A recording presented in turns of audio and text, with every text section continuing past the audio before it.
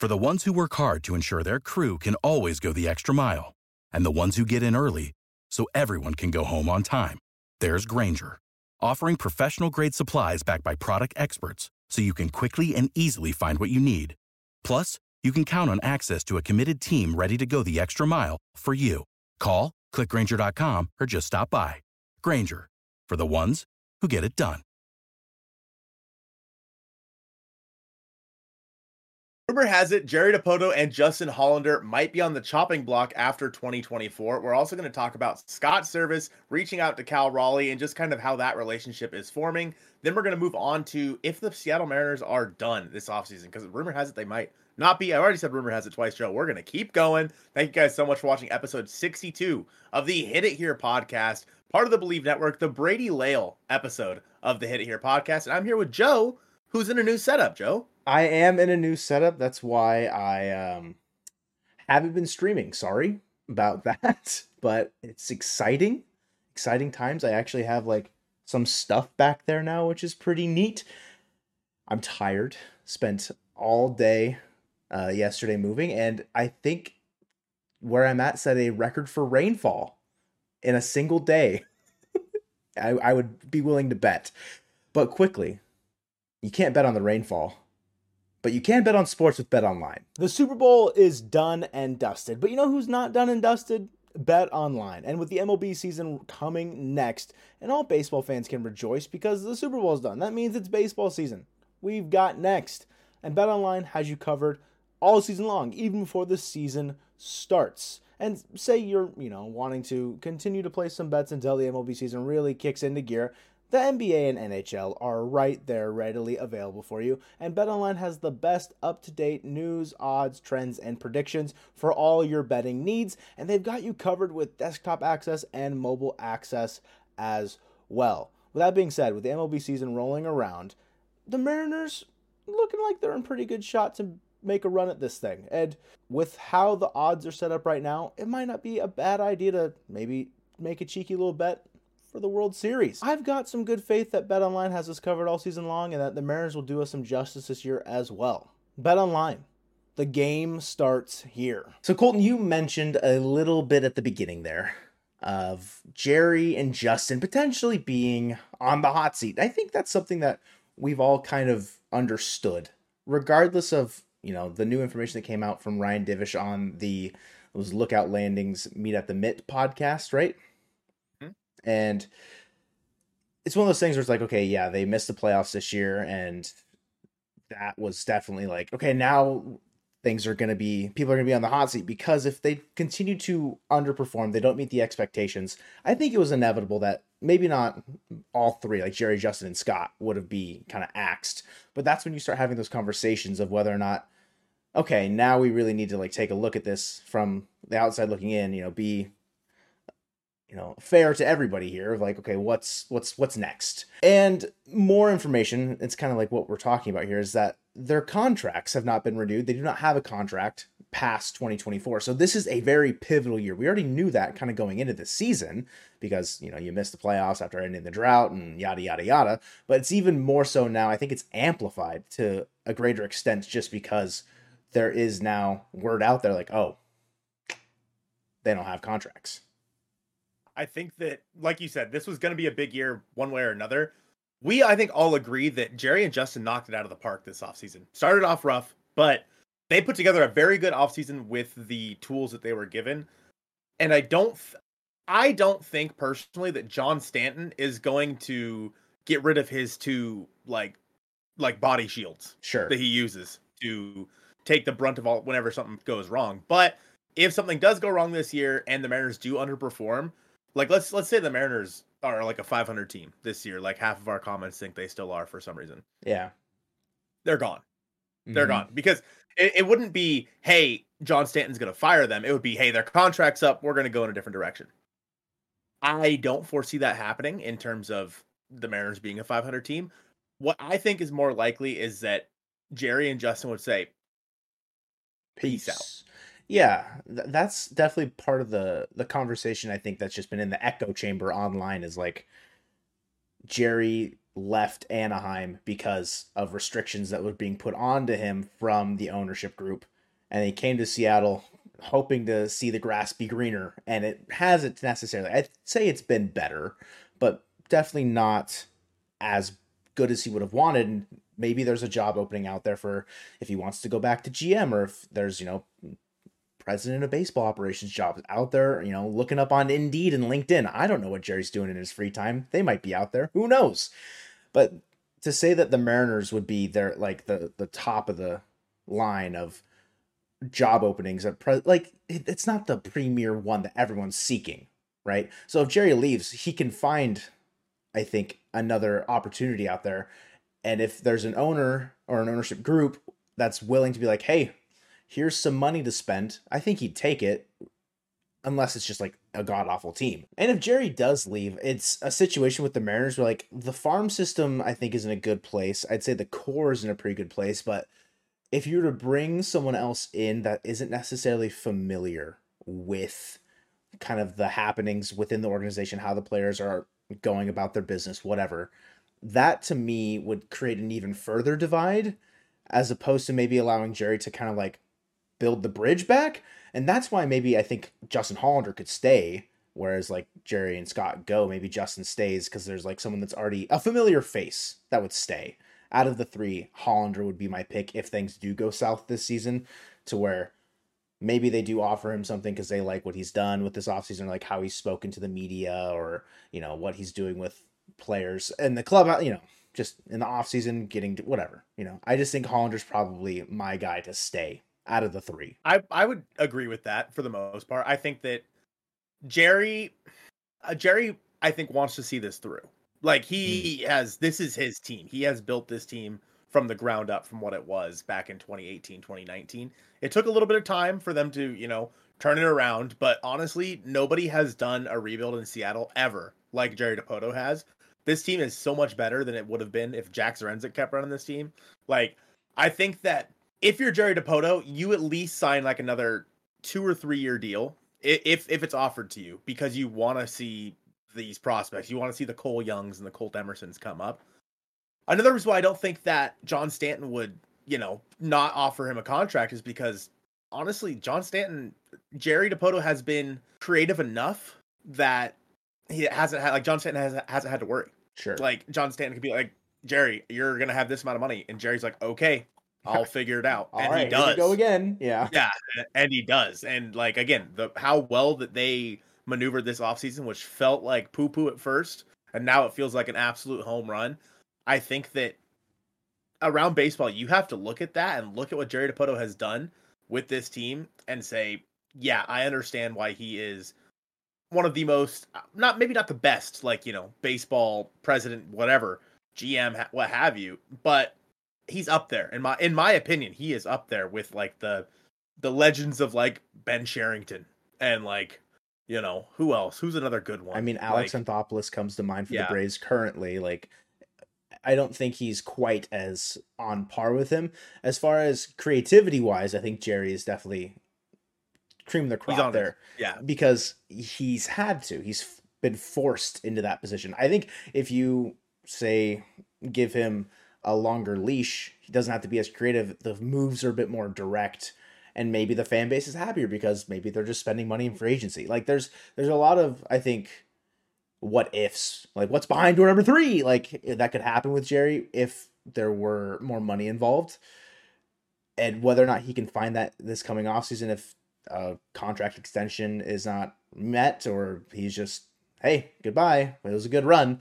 Like, I don't really know like what the future holds beyond the Mariners for Jerry Dipoto, but I'm sure it's not just gonna stop. He's too addicted to making trades. Like, bro can't stop. Like, he's gonna have to like find some fix. Yeah, I think that moving on from that, you talked a little bit about like, hey, the team being able to spend money or whatnot. That's what Cal Raleigh wanted at the end of last season. And unfortunately, the Mariners weren't really able to do that. But I think that Cal has seen how good this team can be. And apparently, Scott Servais had been reaching out to Cal throughout the entirety of the offseason, explaining what they were doing, their subtract first and then add after, that process to them, and just keeping him in the loop, which I think is a good thing. I think that any way that you can build some sort of relationship between what the front office is doing and what the players are doing is the right move. Because at the end of last year, it felt like the players were like, nope, we're done. Like, this front office sucks. This is Yeah. we're over. We're over, all these moves getting made that are not making this team better. So them going out there and trying to explain it to the players, I think is it's a lot more important than I think people are making it out to be. Like, I think that if you want to keep your team happy, and we've heard from former players, about the whole 54% comment constantly on foul territory, just figure it out, pick something new. But constantly about that how they felt about the front office after saying that. And like there's only one way to rebuild yourself from that, and that is to build a rapport with your players and make the moves you need to make. So I think that even if it's, it's being passed from Dipoto to Service and then to Raleigh, so it's not like a direct line, but I'm sure that Raleigh, if he wanted to, or just the team in general, had plenty of chances to speak with upper management. We're talking Justin Hollander and Jerry Dipoto, if they really wanted to this offseason, about the course of the offseason. It's one of those ones where they had to take a look at themselves in the mirror, I think, with management, front office in general, of like, okay, we've definitely lost a little bit of the clubhouse here, and trying to save face with maybe bringing in good clubhouse guys, like bringing like Haniger back. Mitch Garver has shown that he is, I think, been a pretty, like, even just like in the offseason comments, been a very solid clubhouse guy, or he will grow into that role kind of a thing. And so like hearing that they were fishing with like Castillo, like, and is, just like at home, it's nice. And like communicating with Cal, like there's so many things that I think, and then those are the only ones that we've really heard of. I think there's like one more, but I can't remember what it was.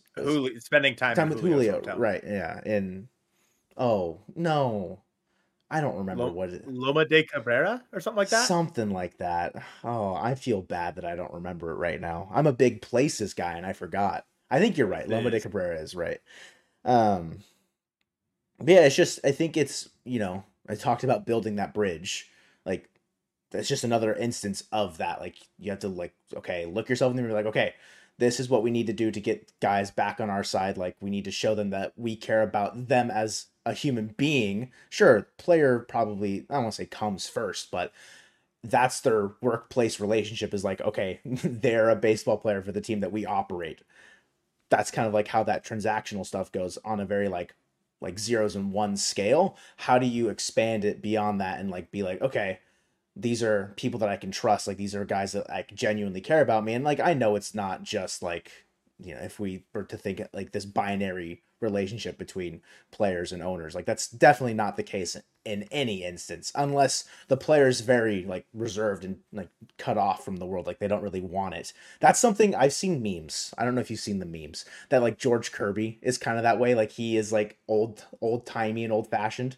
There was in the tweet or whatever that was posted about what management has done, like going fishing with Castillo and like visiting Julio, someone said like they're sending telegrams to George Kirby. So it's like blah blah blah blah blah, stop, like sending like individual voice messages to George Kirby via like a 1930s telegram, which I think is just hilarious to think about. And then there was like guys at like Driveline and whatever, and it's like this video of someone throwing on flat ground. I don't remember if it's Walter Johnson or who, but he's just throwing a baseball past the guy that's riding on a motorcycle, and it's like that's how George Kirby is testing how fast he's throwing, just because he seems like an old. That's like the joke there, and I can't remember if it's Walter Johnson or not. I just know he theoretically threw hard in the 1800s, whatever. Doesn't even exist.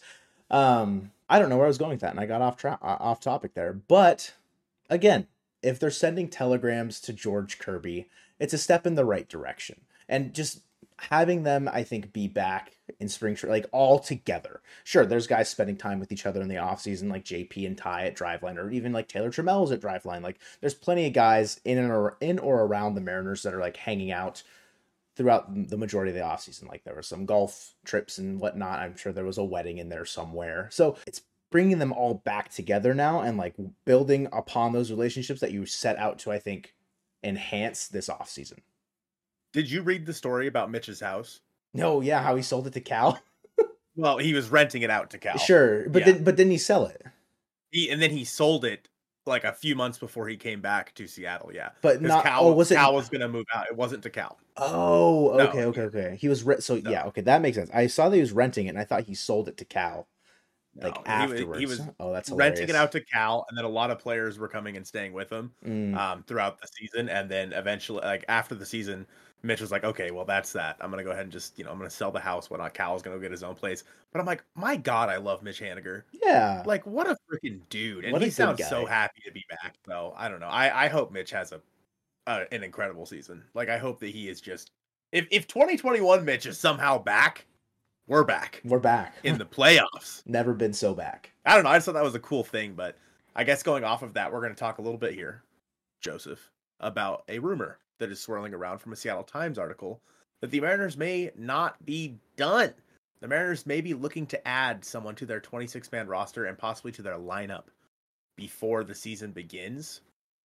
Do you have any pulse on what that could mean, Joe? I looked at the Whit Merrifield 1 year, $8 million contract with the Phillies, and then Randall Grichuk's like 1 year, $2 million contract with the Diamondbacks. And like it's gonna be a player in that ballpark, I think. Like around somewhere between 2 and 8 million. I don't see them spending any more than that on an annual average. I would assume it's another veteran type guy because I don't see a multi-year contract really getting dealt out on post Valentine's Day of the offseason. Like the guys are there. The guys are in spring training already there. Like we're a little late to the party if we're signing somebody this late into the offseason. And so I know like Luke Raley was getting reps at first base, and there's Ryan Bliss was like I think part of that whole workout group at second base. I don't know where I want if there were to be a guy. I don't know where I would want it to be at anymore because we got our infield depth I think pretty well sorted with Polanco and moving the platoon over to third base. I know Matt Chapman drums being pounded right now. I just don't see it. I don't really see the money being there. I don't see the principle necessarily being all that much better than letting Urias and Rojas kind of like figure it out. And then if it doesn't pan out, you make a move in the middle of the season or you call up a guy, like whatever. There's ways to do it without spending 12 to 15 million dollars on Matt Chapman. And so then it points me into the direction of an outfielder that might be able to play like a corner infield spot. But the only one that's left, I think, is just Adam Duvall, who is very much so removed from playing the corner infield spot. And I'm not going to play the Perry Hill trump card right now and say he can bring him back because that's just a cop out that I think I go to about every single time I need to give someone positional flexibility. And so, I mean, I guess I'm submitting Adam Duvall. That's like I don't know. I think it's just got to be a major league outfielder at this point. If it's someone added to the 26-man roster, that's maybe factoring into your lineup 3-4 times a week. Adam Duvall? Maybe? I'd say Tommy Pham. Yeah. Like I think that one, like Tommy Pham, I think just makes the most sense. And Mhm. maybe they want to just platoon Ty versus left-handed pitching, and then when there's a righty on the mound, they're gonna throw Rayleigh at first base, and then they have Pham out there and left, or Canzone out there and left, or something like that. I'm not sure. I don't know what if you could get Tommy Pham for $7-8 million at Yeah. this point. But would you do that like a 1 year like $8 million contract for Tommy Pham? Yeah, 100%. I think Like that's a heartbeat? no-brainer for me. I would say he would be more valuable to me than Whit Merrifield Yep. at $8 million just offensively. I'm not overly worried about his defense out there. I think you've got a good enough, I think, deployment of outfielders with Julio and Rayleigh. I think they're both going to be above average defensively. Mitch is the question mark. Mitch and Canzone together is like, lesser of two evils, but If you could get Matt Chapman for less than $10 million for 1 year, you do that. keep dreaming. Like, yeah, but you do it. Yeah, you do it, of course. But the problem, the hang up is that he's not signing for less than He's 10 not million. gonna take that. No, Yeah. and like I mean, all the big guys that are out there still trying to be like, where's my market at? It's gone. It's dead. It was never around, apparently, because you guys are still all unsigned. Like, it's, I don't know. That'd be like asking Blake Snell to sign for 15 million a year. Like it's just not going to happen. No. No. Coming off a Cy Young, he's won it twice in his like age 31 or 32 season, however old he is. I can't remember. Like this is going to be his, or was supposed to be his last big contract. And you're telling me dude's going to sign a 1-year, $15 million deal for a team that has not even batted him an eye? No What if shot. it's deferred? I'm sure. I mean, if it's deferred, then of course, like then we're playing with house money at that point. I don't care about the money in 2033. I don't care. It's just we haven't seen anybody do it other than the Dodgers. That's true. So it's like how can we expect the other team to join that fold, be the Seattle Mariners in 2024 of all years, where the rug was pulled from Jerry and Justin at the beginning of the offseason, like, hey, no money. It's not gonna happen. I want to live in delusion la la land where Blake Snell might sign and get this big contract deferred, or Matt Chapman for less than $10 million. I Deferred? Backloaded? A backloaded 1-year contract. He just gets paid $1 million for the next 10 years. I mean, yeah, of course, done. It's just how it just feels so unrealistic. Mm-hmm. Yeah, unless you are the Los Angeles Dodgers, it just doesn't seem like it's going to happen. I agree. I think that we are talking in the Adam Duvall range. I personally don't want to give Adam Duvall anything more than 5 at this point. Really? Because it just feels like a luxury that we don't really need. Yeah. And I would, like, at that point, I would rather save that money for that something in season. And if the Mariners wanted to go out there, even if they wanted to go out there and add another guy to this bullpen, I don't know who's left, to be honest with you. But like, if they wanted to go out there and add like another $5 million piece of the bullpen instead, I'd be fine with that. Like, okay, oh darn it, maybe that kicks Cody Bolton off the 40-man or something like that. Drats. Dag nabbit. Wait, no, he's gone now, isn't he? I have no idea. You could have said any name there from the pile of relievers that we've signed, and I would have trusted you with my whole heart. It was Caleb Ort. Yeah. He's gone. Rip. We didn't talk about any trades there. Like I think in the article specifically they just said free agents. Okay. I mean, I trust the article writing, right? I trust the information being presented to us. It's just every single time I think we had talked about what the next move would be, we're like, oh, they'll sign this person, trade. Oh, they'll sign this person now because they just made a trade. Like, he can't stop, won't stop. Maybe not they, Jerry and Justin, plural, cannot stop making trades. Mm-hmm. I think that they're done. And I understand that maybe this is just the front office trying to drum up some action, you know, like, hey, we might do something else. We might. Everybody watching? Buy your season tickets. Yeah. All right. But like, they're done. Like, there's nothing else to add to this team. But then again, said that before the Santos. Well, that's not true. The Santos move kind of needed to be made. But I don't know. I just think they're done. I don't know, especially on the free agent market, what else you can go get that makes sense to add to this baseball team right now. Other than, like, Tommy Pham makes a lot of sense in my opinion if you are planning on platooning Ty France. I just don't know why they. I mean, I don't know why they would. I don't know why they would. Of course, I know why they would. It's because they're not confident with Ty France, exactly. But are you really willing to go that extra mile to have that insurance right now when you can make a move later in the season, where I think then that move becomes a lot more clear? Because right now, if you sign Tommy Pham and you're platooning Ty France, then Ty France is hitting 320 out the gates. Okay, immediately Luke Raley is now a much less, I think, factored part of your lineup, where he's having to split time with guys in the outfield, and then his potential opportunity at first base because Ty France is going God mode is now gone. Of course, that's not a bad thing. Like, if Ty France is clicking on all cylinders, great. But I think if you're signing another outfielder, you're limiting your opportunities for other guys to succeed when you acquire them for a reason. Like, sure, we only traded Jose Caballero, the new Rays starting shortstop, by the way. By the way. By the way. And so I don't know. Maybe that's me just like ensuring guys opportunity that maybe don't fully like 100% deserve it.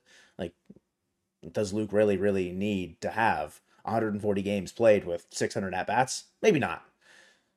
Like, but does the time split really make sense there to bring in a guy like Tommy Pham?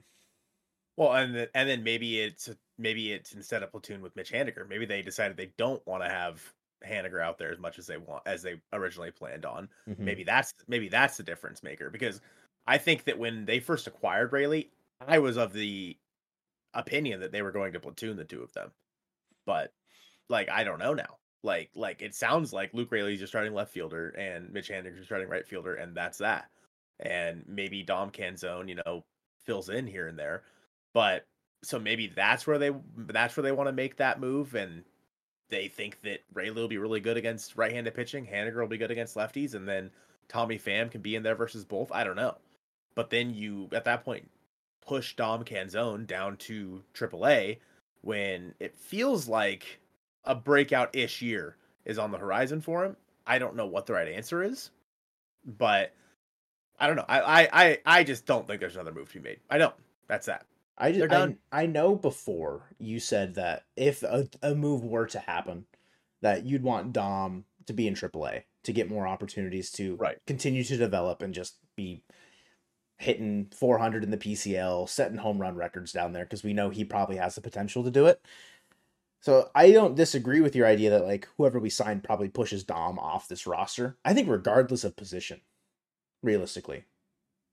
Interesting. Because you have Dylan Moore and Sam Haggerty that can both play the outfield.